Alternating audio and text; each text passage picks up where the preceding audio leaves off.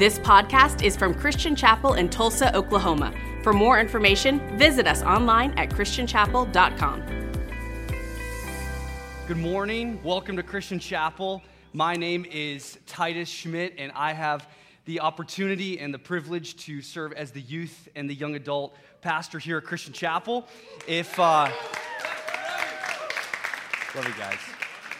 If we had the time, I would love to meet every single family who has a student in 7th to 12th grade. So if you have not had that opportunity to meet with me or my wife, we'd love to make that happen. If you're a young adult and you're not exactly sure if you belong in the young adult ministry, you want some specification on that, just talk to me, and I will let you know 100% for sure, one way or the other. I'm going to take a quick moment just to honor Pastor Chris and Angie. Thank you so much for leading Christian Chapel and our staff. There's just such a culture of honor here, as you saw with Pastor Amy, and it's just wonderful to be a part of this awesome church body. We're going to be talking this morning about a topic that the Lord has been putting on my heart, specifically over the last couple weeks, but really been teaching me over these last handful of months. The title of the message this morning is Foundational Faith. Foundational faith. We are going to be talking about the story of Abram, and really this story is applicable to all of our lives because there are moments and there are seasons when our faith ebbs and flows, when our faith is high and when our faith is low, and we need an increase of faith. I think back to my college years, the second year at Oral Roberts University at 19 years old. There we are. Although this isn't really a hype up moment to follow. My wife, Rachel, rejected me twice, but hey, yeah, no, we love her. Because 2 years later, we sealed the deal, and we love each other, and it's awesome. But during those dark years, that's what I call them, that's what I refer to them, my faith was decreased. I had asked the Lord for an increase in my faith in those seasons. Fast forward a couple years, about 6 months into marriage, we were living on my teacher's salary. She was finishing full-time graduate school, about to make the big bucks, right? And we were moving paycheck to paycheck, month to month, seeing that savings account dwindle. But at the entire time, we were pressing in and having faith that God was going to provide for our needs. I also understand when we talk about faith in the context of church, we can sometimes be triggered by one of two things. I can have whatever I want, and faith is not necessary because God has already determined it and figured it all out. We're going to look at the biblical example of faith, and there's stories all throughout the scriptures, but let's take a look at the story of Abraham, the call of Abraham, who at the beginning of our journey today isn't even called Abraham, he's called Abram. Genesis chapter 12, verse 1, if you have your Bibles, turn there, it'll be on the screen as well, says this: the Lord had said to Abram, "Go from your country, your people, and your father's household to the land I will show you." Right off the bat, we see something, and that's faith is uncomfortable. Nothing about what God just spoke to Abraham is comfortable. First, he tells him, from your country. I recognize in the room this morning, not only in this service, but in our first service, we have a lot of people here at Christian Chapel who aren't even from the United States, let alone be from Tulsa. A lot of us are Tulsa immigrants, right, coming from the northern part of the country, Wisconsin, Minnesota, right? But a lot of other places of the country we're coming from, but a lot of us in the room today come from entirely separate countries. The culture is different. The language is different. How people act is totally different. And this is the Abraham story. This is the story of Abram that we see played out for us in Genesis 12. Secondly, we see that he's called from his people, the culture he knew, the community that he had, where everything was familiar, where everything was known, where everything was understood, and he had a good context of who everybody was. And lastly, we see that Abram, from the call of God, is called from his family. And these are the people that are nearest and dearest to him. I know there's people in the room. You've been called by God to come to Tulsa. You've been called by God to come to Christian Chapel. And that's meant saying goodbye to your family. I promise you the story of Abram can really speak to that situation and that circumstance this morning. Because the call of Abram is one of uncomfortability. And when I think about being called in response to faith, I think what a blessing. if I was always, and I know many in the room can speak to this as well, if we always stayed in spots and positions and spaces and places where we were always comfortable, there would be no growth. There would be no extension of our faith. And this is exactly what we see in the story of Abram. Thank God for the uncomfortable because it shapes us. Now, me as a type A personality, I know who can sympathize with me in the room. Any type A personalities? Just like 3. Okay, cool. We'll 3 get lunch afterwards and we'll have a good time. If God called me to go just head west, Titus, I will show you where you are to go. We see this is how he starts off his conversation and his call to activation of the faith of Abram. We see that this is a pretty daunting task. If you just called me to go to, hey, just go to Europe, I'll show you exactly what to do and exactly where to go. Or just head to Africa, Titus. Just head out west, Titus. You'll figure it out. That would be a daunting thing. Yet we see Abram, in his faith, stepped into what God was calling him to do. And this isn't just the Abram that we can sympathize with. It's the Abraham that we can sympathize with. It's not just the God of Abraham that calls him. It's the God that we serve that calls us as well. Genesis chapter 12, let's continue reading verse 2 to 3, says this: I will make you into a great nation, and I will bless you. I will make your name great, and you will be a blessing. I will bless those who bless you, and whoever curses you, I will curse. And all peoples on earth will be blessed through you. It's always to our benefit when God calls us to activate our faith, but more importantly, it's always to the benefit of others. Always to the benefit of others. This is where I want to talk this morning on the fact that faith is a tool to build the kingdom. Say that again. Faith is a tool to build the kingdom. God's call to action through faith is not to leave you out to dry. That's not what God does, and that's not who God is. His call to action is always to bless you, but even greater than that, it's to bless others around you. We have all been blessed with opportunities, with spaces, with unique giftings and callings that the Lord has placed in our hearts and in our lives. But the important thing is that we activate our faith and we pursue the things that God's called us to because He's worthy of it. We can see how these responses can be both positive and negative. I'll just speak to my life really quick. I was a very mediocre quarterback on a very mediocre football team in high school. Little 3A, small town Minnesota. How many of y'all played football at some point in your life? High school, I'll count 5th and 6th grade rec league. That's fine. All right, anybody? Okay, cool. So I was super mediocre, yet the Lord gave me a platform in that space as a team captain, as the quarterback on my football team, to speak into these guys' lives, to live how I knew the Lord was calling me to live, and to call out things in these guys when I knew that they weren't living to the standard that they could. And what did I do most of the time? I didn't answer the call. God gave me that opportunity, God gave me that space, and time again, I stepped back from the opportunity to fulfill that calling and to walk in the faith that I knew God would use me to speak through them. Now, on the other end of that, we can respond positively.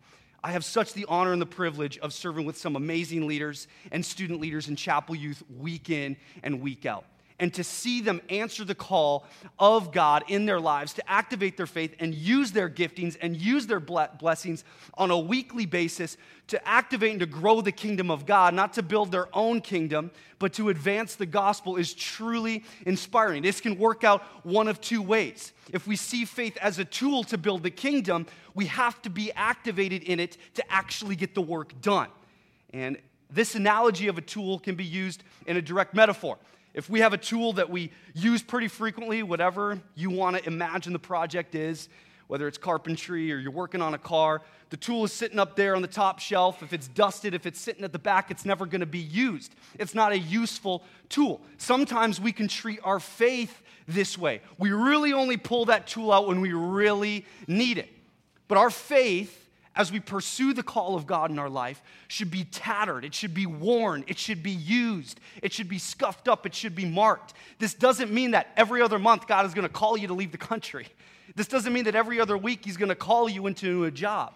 But what it does mean is when we use the spaces and the places and the opportunities where we know the Lord is speaking to us in, we take those opportunities, we activate our faith, and we trust that God is going to work through them. Not for the glory of us, but for the glory of the Father. And we see this in the story of Abram. His faith ultimately is a tool and more appropriately a weapon to build the kingdom of God. Now, this faith doesn't happen without the faith that those gifts can do just that. Bless and help other people. It's important to remember when we're called by God to activate our faith, this isn't to build a brand. It's not to make a person famous. It's not to gather an Instagram following. It's not to do any of these things, fill a bank account, establish a presence, be well connected. It's simply about surrendering to God and building the kingdom. Responding in faith is not all about you. Responding in faith is not all about me. What are the ways we know we can help stir our faith and activate our faith? It's the classic Sunday school response. It's the classic Sunday school answer. Pray and read your Bible. And even though these are classic, they're powerful tools. Think about it. When you're on the way to work, whether that's in the car, driving, some of y'all maybe you bike to work, I don't know. All right, that's my goal one day, hopefully, if I live closer to the church. Probably not out in Broken Arrow, but regardless of the fact, on our way to work, in our office spaces, in our homes, when we pray and offer requests to God, that's activating our faith. When we pray and make our requests known to Him, we are literally saying, to the invisible God, I believe that you hear me, and you're going to start working through these prayers to build your kingdom, to influence lives, to spread your gospel. When we go to the scriptures, we believe that this is the living word of God, and it's applicable to us today, that it's not just a bunch of dead words in a history book that we're reading. It is history, but it's also life to us. When we go to the scriptures and we expect to receive something from it, we are activating our faith in that. And that's how God's intended us to do so. So we've seen already, faith is uncomfortable, yet faith is a tool. Let's take a look at what Abram actually responded with. God's painted an uncomfortable picture, but ultimately Abram's been tasked with the opportunity to be a blessing to other people. Genesis 12, verse 4 says this, so Abram went, as the Lord had told him, and Lot went with him. Abram was 75 years old when he set out from Haran. We see in this passage, faith is immediate obedience. Faith is immediate obedience. I had the opportunity this weekend to say hello, hang out with my extended family in Fort Worth, Texas, and that was a huge blessing for me. It's like really my first opportunity to be an uncle to my couple nephews and my niece. And we just got to spend some awesome time hanging out with them. It was super fun. One thing that my brother and sister-in-law do that I'm kind of filing away as a future parent here is their kids will get done with dinner, or they'll get done playing with their toys in the living room, or maybe they're in the middle of swatting at each other, right? And the parent gives a command, pick up your toys, clean up your food, stop hitting your brother, right? And if that doesn't happen immediately, they'll remind them, hey, quick obey. My nephew's name is Titus too, which is kind of cool. Titus, quick obey. Ellie, quick obey. And we understand through this example, a quick obedience is obedience. A slow obedience is a disobedience. When God calls us into action and to activate our faith, do you think He's looking for, hey, just a minute, God, I'm too tired right now. Maybe when I have more time, maybe when the kids leave the house, maybe when I have more money, maybe when I'm better looking. No, okay, no, He's asking you to do it right now. I also think to my childhood, the area between 10 and 14 years of age. How many of you guys remember that era of childhood fondly? Yeah? Any 10 to 14-year-olds in the room? Well, no, half of you would be in Chapel Kids. So any 12 to 14-year-olds in the room? So you're living this right now. Me and my brother, we always had the latest Xbox game system because our uncle worked for Microsoft. And so that's what we were rolling with. We were playing our video games down in the basement. And I'm not going to tell you what video games we were playing because one, as a parent, you probably don't allow your kids to play those video games. And two, my parents are going to watch a live stream at some point. So I'm not going to say them either, okay? But we were sitting there playing video games, and it'd just be the classic call for dinner or the classic call to go clean your room, mow the lawn, take out the trash, do your laundry. And a couple minutes would pass by. Okay, Mom, all right, we'll do it. 5 minutes, says it again. We respond, no, Mom, we'll be there in a little bit. Pause the game. You can't pause a live match. This back and forth, right? That I know a lot of parents in the room have experienced and a lot of students in the room have been on the receiving end of. You wouldn't look at that situation and say, wow, Titus, Samson, Noah, my brothers, what obedient children. They eventually mowed the lawn. They eventually came to dinner. Oh, they eventually did what they were supposed to do. No, we were reacting and acting in disobedience. A quick obedience is obedience. A delayed obedience, a slow obedience is disobedience. We see in Abram's story, it's said in verse 4, right after the call that the God of Abraham, Isaac, and Jacob put on his life, is that Abram went. At work, if the report needs to be filed, it's filed. If the person needs to be fired, they're fired. If your spouse tells you, hey, little Billy's got a dentist appointment on Friday at noon, you're not going to take him Saturday at noon. If the professor tells you homework's due Thursday, you're not going to try to turn the homework in Friday. You might ask for an extension, but that's a separate story, right? The point is that in other areas of our life, when we're asked to do something or to complete something, we respond. But how come sometimes, and I'm speaking from my own life here as well, when God calls us and asks us for the same, we're hesitant. Now, there's a distinction here to make. One, us actually delaying in obedience to God, and two, us actually seeking out and determining through prayer and through the reading of the scriptures what God is calling us to. That's a distinction there. Those shouldn't be muddied together. But when we know God is calling us, how immediate are we responding when we've had the confirmation? We see Abram is uncomfortable, right? Abram is activating his faith immediately, despite the uncomfortability. But the good news is, this is a big task, right? Respond immediately, be obedient in the uncomfortable, yet God calls him to do it in community. Genesis 12, verse 5 says this, he took his wife Sarai, his nephew Lot, all the possessions they had accumulated, and the people they had acquired in Haran. And they set out for the land of Canaan, and they arrived there. All throughout the scriptures, we see how God uses community to transform lives.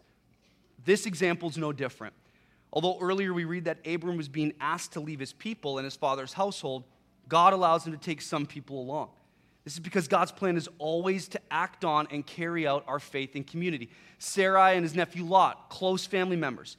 Household, most likely servants, some slaves, some servants by choice. All were considered members of the household. He brought them along with him. We were always meant to live life, to walk in faith, in community. And there's a couple reasons for this. One, because community is more fun. Community is a blast. I went to Colorado with our seniors in June. Was there any seniors in the room who went on that trip? Eben, that's what I'm talking about, all right? And that trip would not have been fun if I had gone by myself. In fact, it would have been increasingly terrifying if I would by myself as well. I was in a raft going through Class 4 rapids with other seniors, and it was scary at some moments, right? But the camping, chats by the fireside, well, they would have been really not that fun at all because I would have been talking to myself, right? Going down the river, rafting, they would have not been more fun by myself. They were more fun because we were in community. We were always meant to live and do things in community. And you might think, as an introvert, like my wife, community is not really for me. Titus, I'm not really sure I was called to the real community aspect of life. And I would encourage you, God has placed spaces and places in your life to engage and to act in community. The first and the most beautiful example of this is marriage. When you marry someone, when you are joined together with your spouse, that is a community you're forming. Not only are you joining your spouse's family, so your community is growing, but with your spouse, there is a new community, and with the kids you'll soon have, foster, adopt, or maybe a combination of all three. That is a community you're forming. God has not intended us to do life without community, not just in marriage, in your jobs, with the sports fan bases that you follow, with your kids' sports team fan bases that you're a part of, whether willingly or unwillingly, right? In spaces, we are all called to community. And when I reflect on my current life situation, I think of the church. This has been the greatest source of community. The greatest source of community in my entire life is right here at Christian Chapel. I've been here a little over 6 years, and it's been amazing. And that's what the church is meant to be. It's meant to stir our faith so that we can rely on one another, to activate our faith as we follow the call of God in our lives, not to build our agenda, not to build our bank account, but to activate our faith to build the kingdom, to share the gospel, to carry our calling through ourselves for the purpose of glorifying Christ. In this, we see that even though Abram had great community, his circumstances weren't fitting. So maybe you could track with me. Yeah, I get it, Pastor Titus. I get it 100%. Faith is going to be uncomfortable. I know that faith is a tool that's going to build the kingdom. It's not going to be for my own agenda or for my own following. I understand that fully. I get that faith is going to be done in community. I'm not really a community-oriented person, but I'll jump on that bandwagon if you want me to. But Pastor Titus, my circumstance isn't great. I don't think you understand where I'm at in life right now. And chances are I might honestly not. Chances are I probably don't. That's the unique thing about life is we all have different experiences. But what we're going to see here is God uses Abram despite his circumstance. Genesis chapter 12, verse 4 again says this later on in the verse. So Abram went, immediate obedience, as the Lord told him, and Lot went with him. Abram was 75 years old when he set out from Haran. We see Abram here is obedient and has faith that is activated despite his circumstance. Some of us in the room look on 75 as a fond memory. Most of us in the room look to 75 as the future, what will be. Hopefully I'm enjoying retirement. I'm enjoying my grandchildren. I'm soaking it up in a hot tub, right? I'm doing things that I want to do at 75. I don't know what 75 looks like. I'm theorizing, all right? That's my 75. That's my version, okay? But we see here that in either one of those examples, generally, and there might be a few exceptions in the room, we don't look at 75 years old and think, that's when God's going to use me greatest. That's when God's going to really launch me into my calling. That's when the Lord is going to use me like he's never used me before. That's when my ministry is going to come into full fruition. We look at 75 and think, that's not really the circumstance for that to happen. You've acted on your faith a lot in the past, but that's not really the space to do that. Yet that's not Abram's story. That's not what God's intention was. You might not think you're talented enough, but God is up to something. You might not have that look, but God wants to use your faith to be activated. You might not have the connections, but God has a plan. You might not have the cash on hand. Doesn't matter. We worship the God of abundance. You might not have the charisma they do, but it's up to God to do something through you. I just want to take a moment to encourage everybody in this room. Never, ever doubt what God can do through you at any moment in your life, despite your circumstance. Never doubt. And I can just talk from my limited life experience. I showed up to Oral Roberts University, and back then, it was a lot for me and my family to make that financial commitment to decide. We were weighing the options. Should we go there for 4 years? Or should I go 2 years community college local? We felt the Lord really draw me to that college and to that university. And he provided financially every step of the way. He provides for our needs. I knew deep down in my spirit, God was drawing me to my wife, Rachel. Yet I didn't have the riz for that. It's charisma for everybody over 30. Okay, riz is charisma. All right. If you were over 30 and you knew what that meant, I'll give you a piece of candy afterwards. I'm sorry. Okay? I knew God was calling us to this youth pastor position, but I didn't have the ability or the knowledge for that yet. And yet, it's not about you. It's not about you. It's not about you. It's not about me. I could say that twice as much as I say you. It's about what God wants to do through you. You all face varying circumstances where faith is certainly tested. boardrooms where you're about to present in front of a very important client, classrooms, both from the teacher perspective and the student perspective, right? From a teacher perspective, I understand that one a little bit better because I was a 7th grade geography teacher for 3 years. We got that hour. Everybody has that 1 hour, that 7th hour, right? Crazy, okay? I had to build up my faith and have it activated so that God could use me and my giftings in that class. From a student perspective, oh man, AP Physics is coming up next hour. I don't know. I don't understand that as well because I was never in the AP classes. But you guys get it better than I do. Bedrooms with the fights with your spouse and the intensity of those fights being in places that they've never been. A phone call in the living room, hoping that that son, that daughter, that relative who's ran far from Christ might return. We all have circumstances that we might look at and say, I don't know if God can work through me in that situation. I want to encourage you and say this. The God who took Abram the elderly and made him the father of many nations wants to do a work through you. It's this wonderful working power through our circumstances that God deserves to be honored. And this is what it's all about. That through our faith, as we immediately obey in the uncomfortability, using that faith as a tool and a weapon, that it's a call to worship. Verse 7 says this in Genesis chapter 12, the Lord appeared to Abram and said, to your offspring I will give this land. So he built an altar there to the Lord who had appeared to him. Faith calls us to worship. Faith is a call to worship. Ultimately, at the end of the day, that's what it is. When we place faith in something, when we place faith in someone, whether you like it or not, you'll tend to worship that thing or that one. I think of myself. I told you I was a quarterback, so I idolized quarterbacks growing up. I was a Green Bay Packers fan, the most decorated NFL franchise in the history of the NFL and the entire world. Go Pack Go, who's with me? Yes, we got one. We had one last service and one this service. But for me, my faith, sadly, a lot of my faith, was placed in the arms and the talents of two men in particular, Brett Favre and Aaron Rodgers. We'll get there, Jordan Love. We're going to try, all right? But when it came to these two men, my faith was so much placed in them that sometimes I would be worshiping them in some context or another, right? But the point isn't that. The point is that we worship something.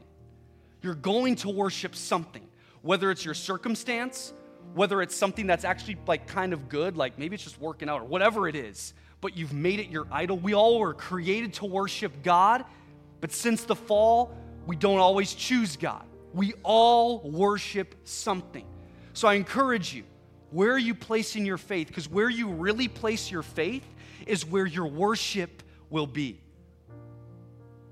I encourage you, as you believe for God, to work through your situation, to work through your circumstance, to work through the opportunities that He's given you.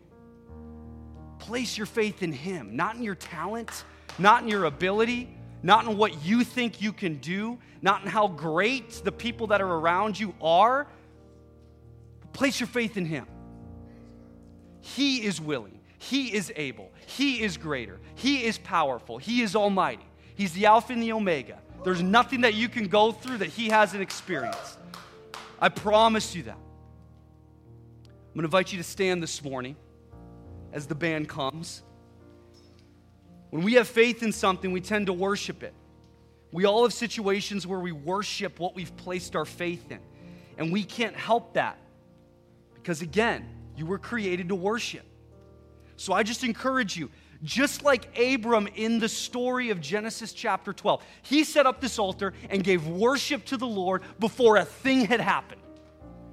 Before he became the bloodline of Jesus, before anything that he could have done in his life, the father of many nations, he worshiped first. And so I don't know where you're at. I don't know where your circumstance is. I know there's a lot of different spaces and places that we're believing God to move in right now. But I promise you, worship demolishes strongholds because it recenters our focus, right? It recenters our focus entirely. It takes it off of you. And that's the whole point of faith. Faith is not about you. Faith is not about me. It's about what God can do through you. And it's never about what God will do for you. It's always about what God will do for others through you in a submitted and a surrendered will. So if we really believe that he works all things for the good according to his purpose, he is certainly worthy of our worship. And here's the deal. Whether we really believe that or not, whether we see our prayer offered in faith, answered in the timeline that we wanted it to, or whether we don't, he's still worthy of that worship.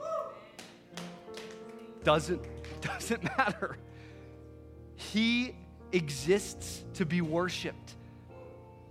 That's why we exist. And so I just want to offer this space for us. I don't know what you're praying and believing in faith for, but right now, from a posture of not yet experiencing the move of God through our faith activated, we can worship him and offer that to him. So let's pray this morning. As we pray and as we worship, I just want to make you aware the prayer room is available. If you'd like to receive prayer for anything, out these doors and to the left, right before you exit out the main doors, we'd love to pray with you. We'd love to connect with you and support you in whatever you're going through.